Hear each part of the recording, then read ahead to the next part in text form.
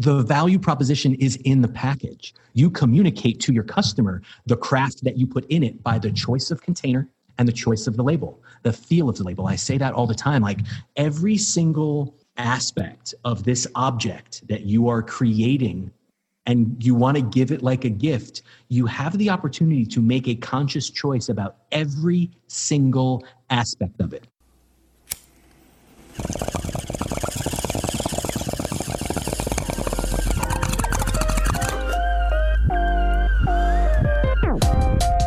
You're listening to Be Blunt, the podcast for cannabis marketers, where your host Shayda Tarabi and her guests are trailblazing the path to marketing, educating, and professionalizing cannabis.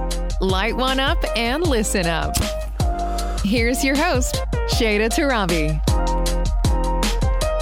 Hello, and welcome to another episode of To Be Blunt. My name is Shayda Tarabi, and I am your host of the show. And time is honestly flying by. We are on episode 6, and today's guest, Chris Guthrie, is the general manager of Delta 9, a company that provides cannabis operations with the best technology and products to become more efficient, eliminate waste, and maximize profits. Think labeling, scanning, optimization, and so much more that Chris will dive into today. He's also a cannabis industry veteran, having worked at one of Seattle's first and longest running medical dispensaries, and has participated in many aspects of the industry, from cultivation and processing to retail. So here's Chris on today's episode. My name is Chris Guthrie. I am the general manager for Delta 9 Systems, and I am a division of a larger parent company called General Data Company. General Data is a 30-year-old, really successful and well-known label manufacturer. That's the core of the business. And my CEO and the guy that hired me was one of the first entries and the first people to recognize what barcoding was going to be able to do for manufacturing and record keeping and just traceability and all the things that people used to do with a pencil and paper, right? So he got into the barcode space and very quickly grew the business to include pharmaceutical, manufacturing, automotive, all the industries that, you see with barcodes on it.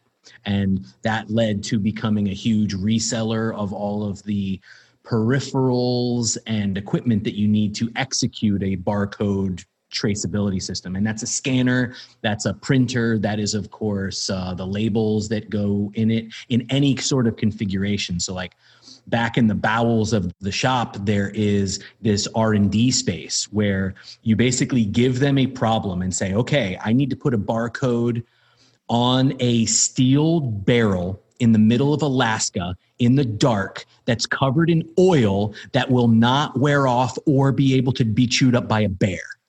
And they're like, okay, we'll see you in 2 weeks. And like, there's like sawing and hammering and drills and like animal sounds. And in 2 weeks, they come out with this like metallized, indelible surface that you can stick onto a barrel that is covered with oil, and the adhesive will eat through the oil and adhere itself to the barrel. And you're like, all right, so you're like Dumbledore back there, right? And then about, I guess it's like a year and a half ago, I met Pete, my boss, and he had been hearing a whole lot about all of the barcoding that goes on in the cannabis industry. That like every single plant needs a unique ID. And when you harvest it, you need to scan the barcode, and then you need to get a wet weight and a batch weight, and then separate into lots and then sublots, and then all the products that you come up with, they all need barcodes. And so what he was seeing is that a lot of his partners had also recognized that there is like a huge industry that is building itself right now. And I say building itself very deliberately. And they have been sort of on the outside of the industry, like casting their fishing lines and their traditional channel sales models into the industry. And the industry was looking at them like, sup, you want to sell me some stuff, huh? I bet. Peace. Because everybody in the industry is so, first of all, protective of their runway, like the money that they have to start up. I don't feel like you are in the hemp or cannabis game unless you have lost 6 figures You're just like not even in the game. You're not even a serious player unless you have made some like very serious, costly mistakes, got involved with somebody that you shouldn't have, not gotten the right contract done, and then gotten totally fleeced and been like, okay, well, I guess I just flushed that time and money down the, yeah, I recognize that face. Like I have 2 of those stories. I have so many stories. I'm trying to hold them in because it's like, where do you start? I don't know, because there are so many of these hucksters around who just see money and say like, all right, these people don't know what they're doing about the people in the cannabis industry. All they know is how to grow weed, and they're probably idiots because they smoke weed, right? Which is like the subconscious that every single cannabis entrepreneur hears every time they get a cold call or an email from somebody who wants to sell them something, right? So Pete saw that and said, okay, in order to gain any sort of credibility within the industry, I've got to become the industry. I've got to be in the industry first. And so he started asking around to some of his partners. One of his channel partners knew me. I was bud tending in a super awesome dispensary in Seattle called The Bakery, and I was serving him. He was definitely not bringing all that flour back to Kentucky in a suitcase. Definitely not doing that. But he got it back here somehow. I'm not sure. But yeah, and I got on the phone with Pete, and he's like, well, you know, I would like to basically give you access to the business and have you pick the pieces that are relevant to the industry and then communicate to the industry for us. And Delta 9 Systems was born. And so I've got computers, printers, scanners, and scales, everything you need for traceability. I started there. And those are tailored into each individual customer's workflow. You know, if you have 1,000 square foot garden and you're running like, you know, hand-picked, hand-trimmed cultivars, you need computer, printer, scanner, scale to get information in and out of metric or leaf or whatever you're using. If you have 100 greenhouses out in the middle of California, you still need computer, printer, scanner, scale. You just need more of them. You also need a different configuration for your mother room than your propagation, then your veg, then your bloom, then your harvest, then your processing. Like it's all computer, printer, scanner, scale, but the right tools, right place, right price is what I am trying to get in with the knowledge that all my customers have that I'm a cannabis person first and foremost. I am not a printer salesperson. Everything that I know about labels, I learned first in my garden, putting labels on my products. I got a much deeper knowledge and training once I got into the position that I'm in. And I think that just like made me more dangerous because I know what the workflow is and what people are actually trying to do. And now I have a really wide breadth of knowledge about what these manufacturing technologies can offer, because that's like my main focus is to get growers to stop thinking like growers and start thinking like manufacturers. They need to keep all of the pride that they took as growers, but now they need to think bigger. They need to start thinking about touches, how many times you touch your product when you're putting it together rather than how long it takes, you know, and just subtle shifts in thinking like that I have learned that I now get to pass along to people that I am helping has been pretty rewarding. I dig it. I dig it a lot. I love that. There was so much that you said that I want to unpack and touch on. And I guess let me start by kind of interjecting the sentiment around, I think it's so exciting that people want to get into cannabis, but I think you said it, there's so much that we just don't know. And as a result, bad contracts, bad partnerships, lost money, just like failed attempts. I think everybody's unbanked. Like, how do you do that? Unbanked right now. Right. And it's like, you don't know what to do. And I think from my perspective, I own a retail shop here in Austin. And I think it's kind of cheeky and funny at this point. People come in and of course, like my whole prerogative is to like educate and inspire people to get into this space and like have it be a functional professional industry that people can enter. Unfortunately, we do not have the necessary processes put in place right now. It is a little bit nebulous. So again, I have people coming into my shop and they're like, oh, CBD cannabis, this looks cool. How do I start selling it? You know, I'm just going to go open a shop. And I kind of laugh because everything you described, how much money I've personally sunk into my business and lost because we've made the wrong investments, because maybe the law changed or the partner that we thought we were working with said they knew something that they didn't when they really didn't fully understand the cannabis industry or the platform that we were using. And then I think specifically too, to tie it into what your business does at Delta 9, I think, again, I come from Texas. Texas is only legal for hemp. So we don't have the state regulations necessarily right now that would require me to do the whole tracking process from the seed to sale, essentially. But especially when you're looking at the legal industry at large, states like California, Colorado, I think consumers especially don't realize this. And therefore, people who get excited about wanting to get into the industry just don't know all these different pieces that really need to be considered to make sure that you're compliant to even operate legally in the state that you're in. And then most of the time, you are actually teaching the people who show up to your facility what the rules are and what the rules mean and why some of these rules that they have to follow don't make a lick of sense, right? You've got case in point, okay, the 0.3 THC mandate in hemp products, right? I was at an excellent conference in North Carolina at the Advanced Learning Institute. They have a fantastic hemp shop out there. They did a national conference and they had the USDA out there and Department of Ag out there. And I will never forget it. Like the Department of Ag guy sat down and was like, "You guys really threw us for a loop with this CBD thing. We had no idea that CBD was even a thing. Like we thought you guys were all growing grass. We thought you were growing bamboo." Like when we heard in like mid 2019 that most of the hemp that was being grown was for consumption, we were like, oh, nobody had this on their radar, which is why there is such a disconnect between the regulators and this 0.3 THC. Like they thought it was all for hempcrete. Nobody had topicals or tinctures or proprietary blend of CBD and CBG on their radar. Like hadn't even considered. The industry is so far ahead of the regulatory space.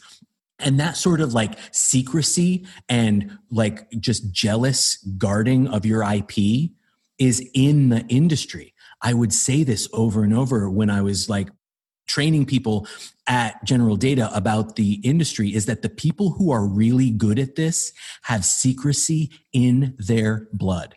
It is in their workflow. It is in their philosophy to the point where it's like subconscious. You don't even know you're keeping this secret or not telling anybody where your shop is because that's how you've been doing it for 20 years. If you needed a tool and you didn't have it, you made it. If you needed a piece of gear that didn't exist, you created it. Like that's the DNA of the industry. And so that's just one of the other stumbling blocks that we are also going to like come across over and over and over again is the regulators don't know what we're doing and what even our goals are. And so the battleship of government, it takes a long time to turn as it is. It's only going to be exacerbated by like the personality of the industry. Well, I think that's a really fair point too. It's a subconscious thing. I think, especially when we were launching our brand, I come from a digital marketing tech background. I'm familiar with platforms, how to build e-commerce sites. But really, when you get into the e-commerce side of things, I'm sure you're familiar, there's a lot of red tape when it comes to what platform you can be on, what payment merchant you can use. If you have a retail store, what POS system integrates with that.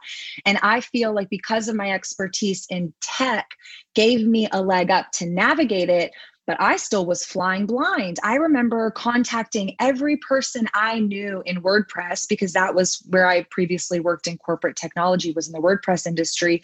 I mean, people high up at these, WooCommerce, WordPress, different aspects of this platform. And I'm like, I want to integrate my e-commerce to my website, to my POS. How do I do that? And they had no idea. They kept throwing, traditional solutions that might be suitable for a non-cannabis industry. But you and I know that because of our industry, there's even more problems that we have to overcome and face. And so it just was something that became very apparent to me as I was fixing or trying to fix the problems that I had. Like nobody's resolved these. And if somebody resolved it, they built it themselves and it was something proprietary, or they solved it and they're not going to tell you how they solved it. And I certainly took that approach. We're a 2-year-old brand. And I think when I first launched, I was very like private of, well, I don't want to tell you who my payment merchant is, and I don't want to tell you what platform I'm using. And definitely I've eased up on that posture, especially launching this podcast. I see the more secrecy we have, the more we're stunting the growth of this industry to have proper regulation. Mm-hmm. So I know that there's, some negative sentiment around when it fully gets legalized, across the board. What does that look like? But I think right now, the scary thing that consumers don't realize, and is such a huge gap for marketing, is the inconsistency when it comes to testing, the inconsistency when it comes to dosing, the inconsistency when it comes to what is actually permissed on a label. And I think you have all that swirling. And as a marketer, it's like, well, I just want to sell CBD, but how do I actually sell a product that is not properly regulated and is not communicated in truth across the industry of what's consistent that we all agree upon? And so you're just kind of netted in the middle. Like, I think that what I'm saying on my labels is right. And I think the way that I'm approaching this industry, my business is right, but we don't know what we don't know. And so it's kind of really the impetus for this conversation is like, let's just talk about this stuff and kind of call it out. And I do think that the rising tide lifts all boats. And so I really, truly would love to see this industry continue to further legitimize. It's just at the cost of, I think a lot of us investing a lot and learning a lot and failing a lot. And so you touched on a lot of really good things. I want to kind of break that down. Who are some of your target customers with Delta 9? Because I know that you do seed to sale, technology that integrates with all those different facets, but help our listeners kind of understand that.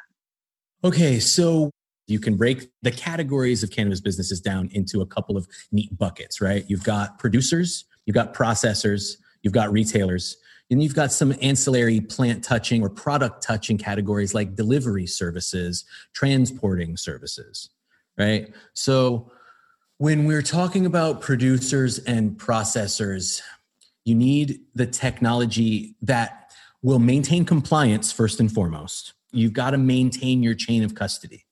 But what I was always interested in was all of the data that is around it. And this goes back to everything being really compartmentalized.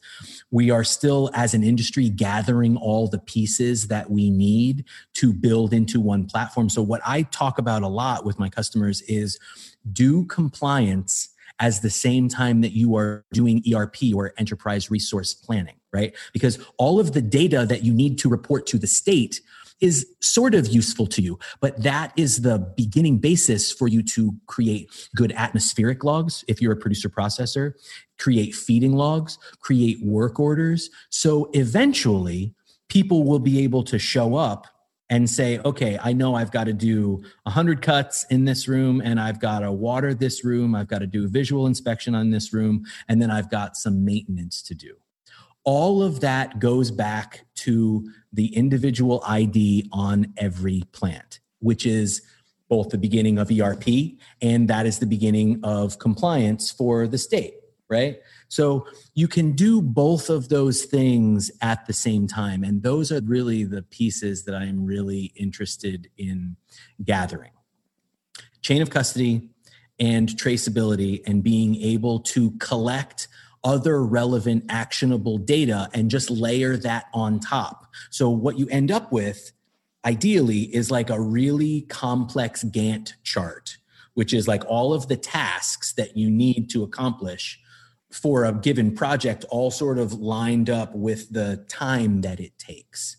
And if you can associate those tasks with individual plant IDs, that is the beginning of creating work orders, so that master grower that you are paying $10,000 for can basically create a recipe, create a task list, and then your ERP will get assigned. These are big nebulous sort of concepts that I'm talking about, but this is the way other industries function. Automotive, manufacturing, like there is an SOP, it gets done the same way every single time. And if we can get cannabis producers and processors to keep that craft, small batch plant touching like that, those are the flowers that I like to smoke. Those are the concentrates that I like to see.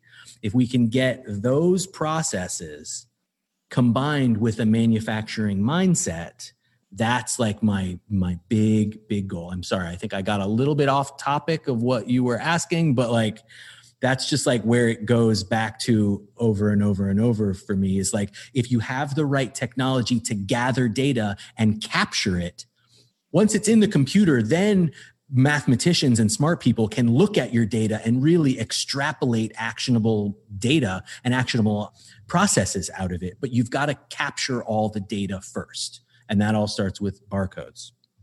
I think you bring up an interesting aspect of the industry, though, too. You know, there's so much passion and care and craft to cannabis.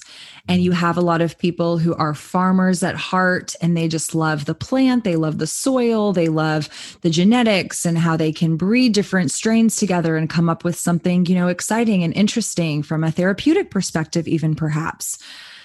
But then you have this business side, and, you know, whether it's being compliant for the regulators to make sure that what's coming in is what's going out, or from a marketing side, you're trying to guarantee consistency in a product.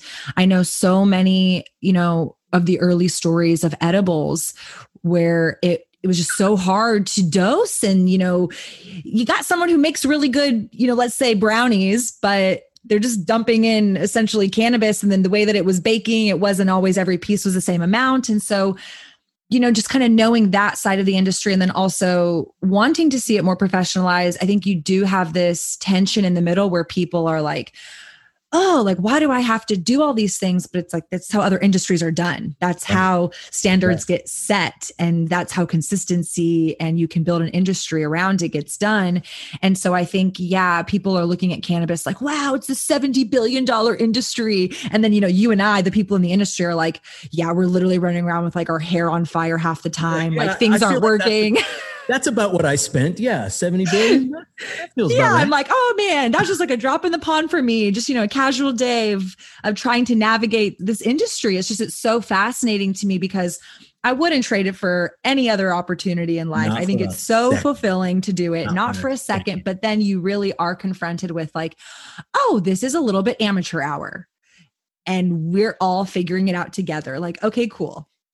And just to tag back on what you were saying about folks who feel squeezed and are resentful about the industry sort of taking over the craft. Mm-hmm.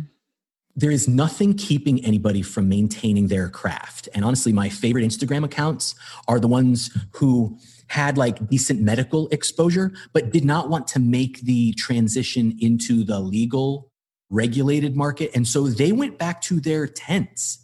And they've got gorgeous 10 by 10 tents, and they are pulling down turkey bags of the finest cannabis on the planet. And they always will.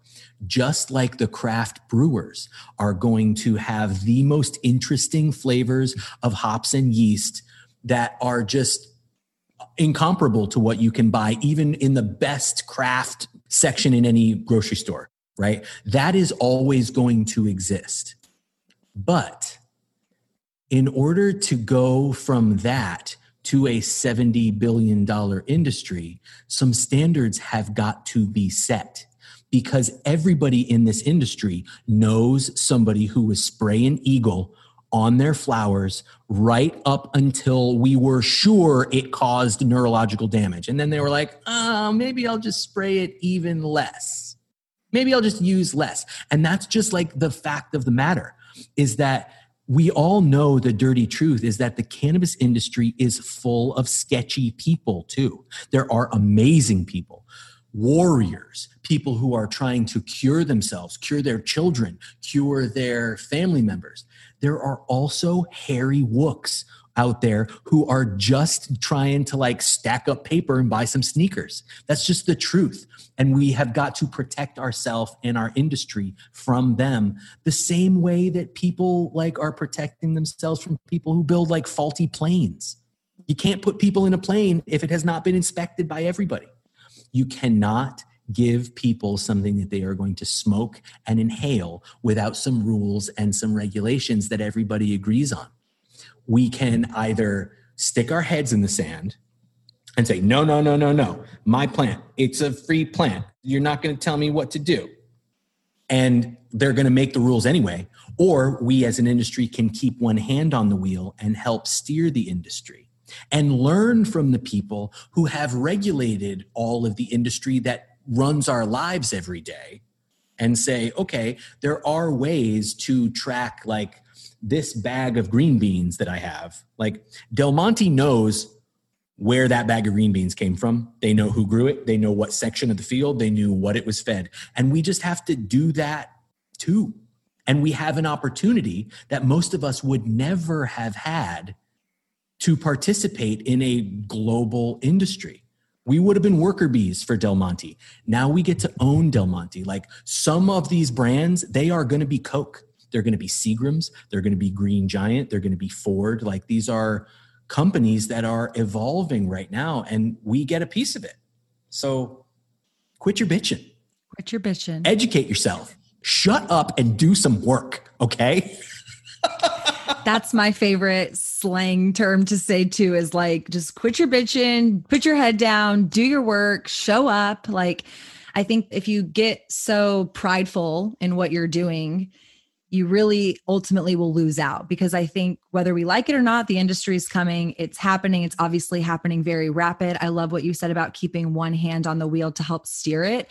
I think it's so important too for anybody who's in the industry really to not just look at it from an opportunity of like, ooh, more cannabis exposure, less stigmatization, like more, plant-based medicine, but also how you can be involved to help actually create some of that change. So whether it's getting involved in the politics or a part of the standardization committees, like I personally am just getting even more clued into what all exists out there. And to be really honest, there's a lot still left on the table. Like there's a lot of questions. There's just like, that's just part of it. It's like, we're trying to navigate, and it's like, I don't actually know what all we're doing, but I know that I can show up. I can be in a community with like-minded individuals, whether it's in my city, it's in my state, it's on a national level.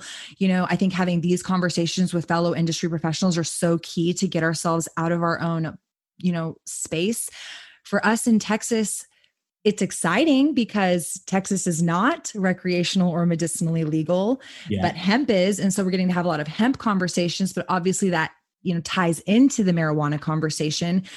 But I like to learn from Colorado and Washington and California. And so I think it's so important to look at those states and see what they're doing. Not that it's the explicit final truth, especially if you're following states like Colorado. It's not done yet. They've got a lot of stuff to learn. They've learned a lot of lessons that we can pay attention to and hopefully, mitigate and avoid. But then you look at the big grand scheme of it, and it's not federally legal yet. So you still have states who are operating isolated. I just had a conversation the other day with somebody. They were not aware that you couldn't transport products across state lines. And I was like, yeah, because it's not federally legal. Even if Nevada and California are touching, you cannot take your product across the state line. That is illegal. And so I just think you have a lot of excitement around things, but there's not a lot of the dots being connected. And so if you and I can just help connect one of those dots for someone to just think a little bit bigger or think, a little bit deeper about something, then I think that's a win. And ultimately for you and I too, it's gaining more knowledge. And so you talked about something earlier too, that I wanted to kind of bring around, because you and I had this conversation offline when it comes to my brand and stuff. So I want to get into labels a little bit. And before I get into labels, I want to talk about, you said something about optimizing the workflow and how many people, or let's say a singular employee, how many times that employee might touch a certain aspect of the process. Yeah. So I want you to talk about that and kind of kick us off with that idea, because I think it was really helpful. Yeah. So again, this touches back to the core business of General Data, and that is label manufacturing. Like we started out with barcode labels, and those are just blank thermal transfer or direct thermal labels. But that very quickly, it's the same machinery used to make those blank labels as it is to make full color prime labels that you see on every single package that you have ever bought of anything. There's a prime label, and then there's an information label. The prime label is colorful. That's what the branding people are using to catch people's attention. And then the information label is on the back. When I was a producer processor in Washington, I was responsible for ordering everything. Okay. And this was one of the things that I had to learn, is that we are used to being able to just like getting on Jeff Bezos's MySpace page and clicking a button and it's there 3 days later. That's just not how labels work. Okay. It's not just like press print and that special, gorgeous, special cut label that you want just like pops right out of the printer. That's just not how it works. Okay.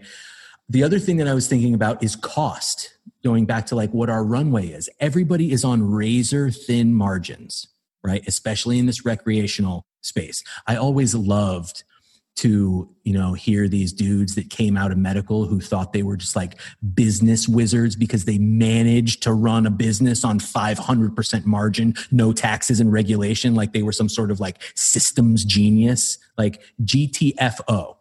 You had no rules and 500% margin. Now it's time to like run a real business, and you need to start thinking about just how much does each unit cost? And so when you drill down into each unit, you have cost of the goods, cost of the packaging, and then the labor cost.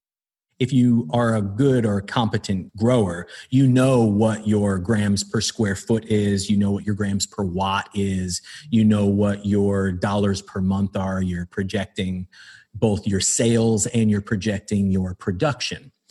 The labor cost is nebulous. So like me and my brother and sister who were partners at that time, we started putting together our package and putting together our product, and we would time it and say, okay, it took me by myself 1.5 minutes to assemble a 1 gram container. But then we drilled down a little bit further and said, okay, I'm wasting a lot of time right now because the bag is over here and the sticker is over here and the back label is over here. If we just put the product next to the label, next to the sticker, next to the bag, and just had it like this, we could save a lot of time. Okay. Then I started looking about how much it costs to pick things up and put them down. And what that led to was me basically figuring out that my employee, who started out at like $17 an hour in Seattle, every time they reached for something to pick it up, it cost me 5 cents, right? And it doesn't seem like a lot, but if I've got a 3.5 gram jar, okay, I'm going to pick up the jar and put it on the scale, 1. I'm going to pick up the bag and weigh it. Picking up the bag, that's 2 touches. Weighing it, 3 touches. Take the jar off, 4 touches. Pick up the lid, 5. Put the lid on, 6. Set it down, 7. Pick up the labels, 8. Peel the label, 9. Set it down, 10. Put the label on, 11. Set it down, 12. That is 12 times you have touched a 3.5 gram jar, and that has cost you 60 cents that you have added to your cost of your package for no reason. That's where all your money goes, is paying people to pick things up and put things down and to walk down halls. That's where all your money goes. And if you can reclaim those little bits of time, just 1 grain of sand at a time, you will save a whole lot of money. And people would say, I'm not worried about that. If somebody's got to pick things up and put things down a couple times, like, okay. I say, okay, well, when you're weighing out eighths, what do they weigh at? Well, 3.5 on the nose. Like, why? And then they go into this whole spiel about, well, if I'm like 3.7 grams, I'm giving away 0.2 of a gram. That's every 5 things I'm giving away a gram. That's like by the end of the day, I've given away a pound. I was like, bro, you are giving away weeks of time. And then I break down that same exercise that we just did and said, okay, well, here's a different exercise. This is to pay people to walk back and forth to traceability, right? You've got to log your traceability. One $15 an hour employee walking to and from their traceability to like take notes or scan stuff, 2-minute walk, 5 times a day, costs $7,000 a year. $7,000 of that $30,000 a year employee is walking back and forth to their computer. You want to get something, do something else with that time? I did. Most definitely. So we're talking about touching while we're getting into a manufacturing mindset. And that means taking like a cooking concept called mise en place, right? And that is everything in its place. The bag needs to be near your left hand. The product needs to be near your right hand. So you minimize the effort it takes to pick this up. You minimize the effort to pick this up. You put it together and set it down right in front of you. Okay. As few touches as possible. And that gets people talking about automation solutions, about a scaled automation solution. Like if you're producing 1,000 units a day by yourself, well, you're a warrior. With a bare minimum, like a small investment in an automation solution, those 1,000 units a day get done in an hour. And then you get the rest of that time back. You get to spend it on yourself. You get to do the other things that you were not be able to do because you are spending a whole day creating 1,000 units. And people sort of balk at, well, I can't really spend $3,000 right now on a bottle labeler. I was like, well, would you like to have 2 hours of your day back what's 10 hours a week of your time worth as a business owner? Like, what is that time worth? You're talking about an ROI of like a week and a half, right? So yeah, manufacturing mindset and thinking about like how many times you're touching things. This is how all other industries function. The cannabis industry needs to function like that as well if it's going to take the next step. If people want to actually earn $70 billion, there's no reason to reinvent all of these processes. It's been done. That is one of the hindrances of that DNA of the cannabis industry that we're talking about. Everybody's got to invent it by themselves. Well, Henry Ford already invented this wheel for us. Okay. We don't have to rethink this, systems guy.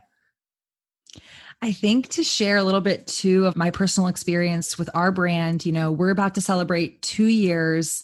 And you and I originally got connected because I put out a plea on LinkedIn. I was like, I need help with labeling. This is an area that even as a marketer, I've neglected. And I'll caveat that with the design of the label, in my opinion, is of quality, but it's the production of that label and the investment of the physical man labor and time that it's been currently taking me to produce those labels that has been causing so much headache.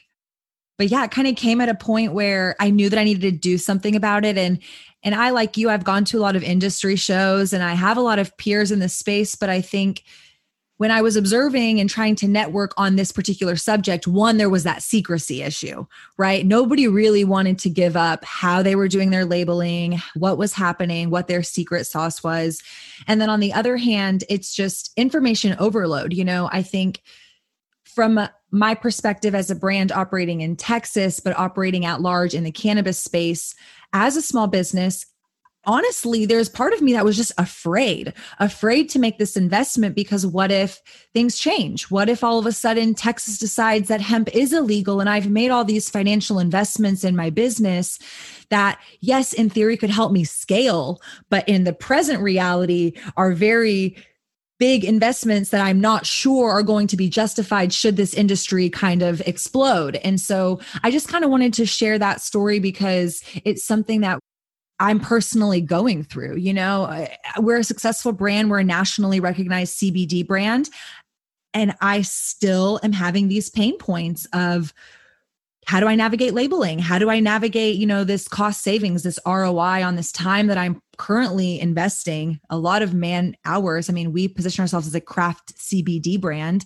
We are a family-owned brand. It is a lot of, us in the physical manufacturing of our product.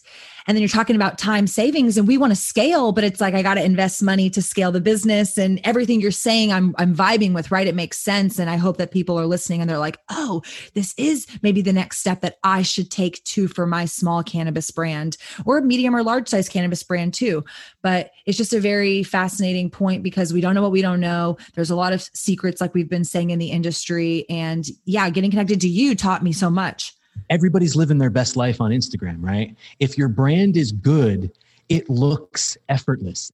And that is the mark of a professional. It looks easy as hell, which is why everybody thinks they can grow weed. It grows like weed, but you better treat it like an orchid. And everybody who actually touches the plant knows that. You can tell somebody is new to the space when they keep calling it weed. Like, I see you, your terminology is wrong, and you obviously do not have the respect for the plant that screwing up a tray of clones that you like loved will teach you. It's humility, right? But what you were just saying about scaling is that people also fear change. In order to scale, that means you've got to do it differently. And it is scary to like you've been doing this for 2 years and we are talking about like changing some of your processes. It's scary. Like, is this going to work? I don't know. I see it work over there. They are making it look easy, but you also know in your back, like, I make this look easy and it is not. That's like the culmination of time and effort and trial and error and learning and just like my own brain. Like, you have put this business together, and the idea of tinkering with it or changing it is hard. Like, I have the best blank label prices because we are a manufacturer that you can get. Like, we make the things. I still cannot convince friends of mine to stop buying their blank labels on Uline because they don't want to make a change. They know this works, and that stability is worth the cost. They will pay money to make sure it works. And stepping outside of people's boxes is hard. Like, I know it is. It was hard for me, but that's like sort of what I want to bring to the industry is somebody in this space of labeling and printers that, like, I mean, let's be honest, there is nothing sexy about direct thermal label printers. There is just like nothing cool about it. There is nothing sexy about it. It's not even geek chic. It's just dumb. But it's like brushing your teeth. You got to do it. And the same thing with the prime label, you know, like labeling that can at least be fun and artistic, but there's nothing sexy about getting that label from the substrate or the liner onto the package straight 1,000 times an hour. And that's what you got to do if you want to pump out 20,000 units a week, because that's a business. I know a lot of people, friends of mine, who think they are in business, but they just have a really expensive hobby. There is a mindset, a shift that has to happen if you want to go from an expensive hobby that kicks back some money to a business where you are paying people's healthcare. But yeah, you know, you want to employ people, you want to give people healthcare, you want to build a business for yourself. And like, these are the paradigm shifts, the change in mindset that people have got to have. Yeah, I definitely agree with that. I think there's a lot of just getting people out of their comfort zones. And it's like, I've had to coach myself to be comfortable with the uncomfortable. And I think I'm there. However, to your point, I think we get so stuck in what's working in this industry in particular. Yeah. And we don't talk across the fence to our peers on what they're doing and kind of create an agreed upon standard. And the result of that is, I think you have a lot of people with good intentions as well as really poor intentions taking advantage of this industry, trying to provide solutions that could work or might work. And that's the chaos of living and existing in this industry, is just trying to navigate. It's like, well, who do I trust? And if I make that investment, is it going to actually net me success? Okay, well, if I make that investment, is it going to allow me to scale my business and actually see that return on investment in these other areas? And obviously there's arguments that could be made for any case, but I think that's just the reality. That's like a pulse of what we're experiencing. I mean, I'm literally in that boat right now. I'm like, okay, how do I go from doing it this one way because that's just what worked, but not really, if I'm being honest, you know? And I think, especially coming from a tech background, a startup background, the conversation was always, you know, what got us here isn't going to get us there. And so I think all brands should take a check on, can I keep sustaining this? Is this healthy for us? And so I think for us, as our brand was navigating labeling, it was just so chaotic and so confusing that I got defeated. I was like, I don't even want to deal with this. But then the marketing side of me, the marketer in me who knows that a label is such an integral part of communicating the value, of educating the consumer, of just being a representation of the brand. Quick break to say thank you to Restart CBD for sponsoring this podcast. Restart CBD is a brand my sisters and I founded in our hometown in Austin, Texas. We operate a retail location as well as an e-commerce store, and you can browse our wide range of CBD products at restartcbd.com. Again, thank you to Restart for allowing me the time and resources to put on To Be Blunt. I hope you'll check them out for your CBD needs. Let's go back to the episode. It's the entire value proposition of a product that you can no longer smell and touch. Like back in medical days, like you could crack open a mason jar and be like, yo, pull out a bud. They would like crack it and smell it and like be like, yo, please don't touch your nose with that. It was like a total like process. The value proposition is in the package. You communicate to your customer the craft that you put in it by the choice of container and the choice of the label. The feel of the label. I say that all the time. Like every single aspect of this object that you are creating and you want to give it like a gift, you have the opportunity to make a conscious choice about every single aspect of it. The shape, the size, the texture. Some people are now even like doing micro encapsulation in the ink of their labels. So when you touch it, it's like a scratch and sniff. I'm talking about like full myrcene and caraphyllene in like an OG Kush label. So when you scratch it, it's like, oh, that's like some earthy, dank basement OG. Yeah. That is the future of cannabis. That is so cool. Totally. Like engaging all of your senses. Like that's what cannabis is about, right? Enhancing what your senses are giving back to your experience and how you experience the world. You know, I want to start talking about like linking an audio experience to a label where like you do an interactive, well, again, my secret sauce, I probably shouldn't be putting it out on a podcast, but like, yeah, there are ways to engage all the senses in this package. Well, and we're really just scratching the surface.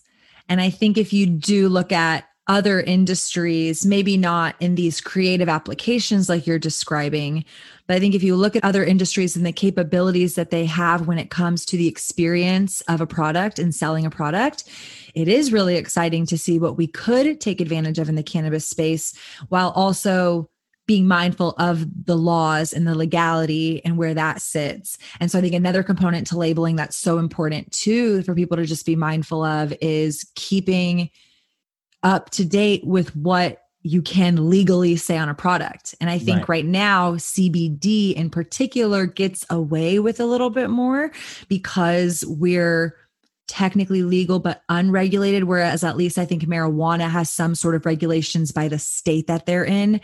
So CBD is a free for all. I've seen people say crazy stuff on their packaging. It cures coronavirus. It cures coronavirus. I've seen people CBD that say does not cure coronavirus. It does not cure coronavirus. Also, full spectrum does not mean that it is THC free. Full spectrum very much means that there is THC in the product. And, you know, I think part of that is we as an industry need to agree on what we can and can't say, how we communicate that to regulators so that they can actually make laws that support, you know, what we believe the plant to be true. But then I think you have this output from a marketing perspective of like, what can I say? And what should I say? And how do I say it? And I think for us, a roadblock was we liked the control of producing labels in-house, because if I needed to change things on the flip of a dime, if regulations changed, or if something came down from the FDA that I should or shouldn't have on my packaging, or if the industry agreed, like, hey, we're not going to call it this term, we're going to say this thing, I want to be able to have control over that. But my current capabilities, it's funny, you're joking about like Uline.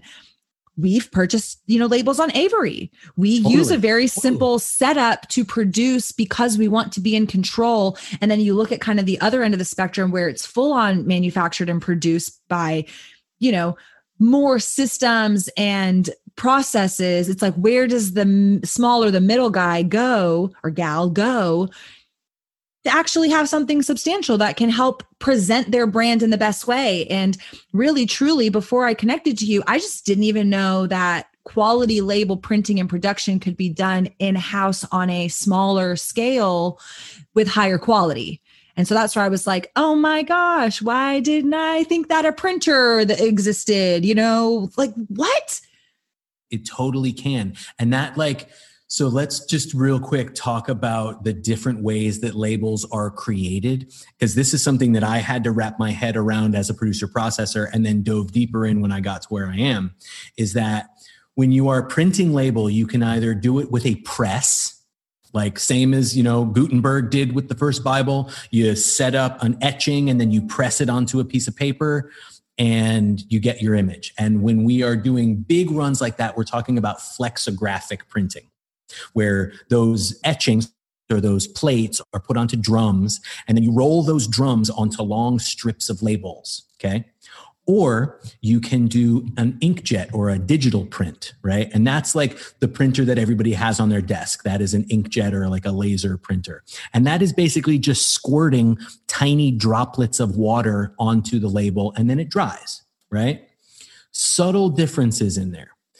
When you're looking at a bottle of Windex, and they are producing 100,000 Windex labels a day, that is the perfect candidate for flexographic printing. You're going to run 100,000. These flexographic presses are like 30, 40, 50 feet long. They take 3 people to operate and a full day to set up all of the different plates and the varnishes and then the coatings. It's a big operation, and it costs the same basically to run 10 labels or 1,000,000 labels, because it's the same 3 people. It's just how long the machine is going to run. And so with Flexo, you want to run as many labels as possible. You also have the best price point on those labels. And so what lots of cannabis folks were doing is going and getting huge runs of flexographic labels printed. Well, you've got to get that 3 weeks in advance. And if you want to give yourself time to do any sort of corrections, you want to give yourself 5 weeks out, and then you've got a week for shipping. So all of a sudden you're at 6 weeks, 42 days. Wait, hold on. My flower's got to dry and cure for about a week. What I ended up setting up in my calendars was that I needed to order my labels day 1 of 12/12. Or day 1 of bloom is when the label order has got to be in. Oh no, week 4, air conditioning failure. That round is trash.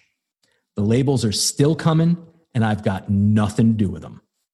I think actually right now I probably have in my old facility in Seattle, like cases and cases of labels that I was just never able to use. And that is just like $600-700 a box, just sitting there frowning at me, going, wah, wah. Money that's asleep that will never wake up.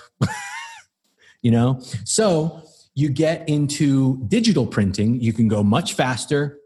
Big digital presses can shoot out 500 labels in an economic way. Okay. But you're still at the mercy of somebody else, and you still have to order 4 or 5 weeks out. So what we have been talking about is getting a super high quality inkjet printer with custom configuration of labels. That's like whatever shape that you want, whatever matte, satin, or gloss finish that you want. I make those labels and I ship them out. When you want to print out labels, you put them into your printer and you print out 7. And that's all you will ever make of those 7 labels. Oh, Texas decided you can't say this helps with sleep. Go into the computer, take that text box out, reflatten it, print out 7 new labels. Oh, wait, you can say this helps sleep. Put it back, print out 7 more. You've got 21 labels that you have printed when you need them in the quantities that you need them. And like we were talking about saving runway and maximizing your time. Huge cost savings. Huge. And like each one of these grains of sand, like I want to save people $2 4 different times every single day. 16 times 365 is a lot of scratch. And like that's how Pepsi thinks. That's how GM thinks. That's how Halliburton thinks. Save money wherever you can. Like getting into a manufacturing mindset while keeping the attention to detail that brought people to cannabis in the first place, those are the people that I think are going to be super successful. That was so well said. I don't even know how to top what you just said or even riff off of it. To kind of sum it up for the people listening, we're at this intersection where the industry is professionalizing, whether we like it or not. We can help guide it and steer it, or we can run away from it. We can contribute openly and transparently on different aspects of technology and processes, and even naming that we are coming across as an industry to help establish what that consistency is.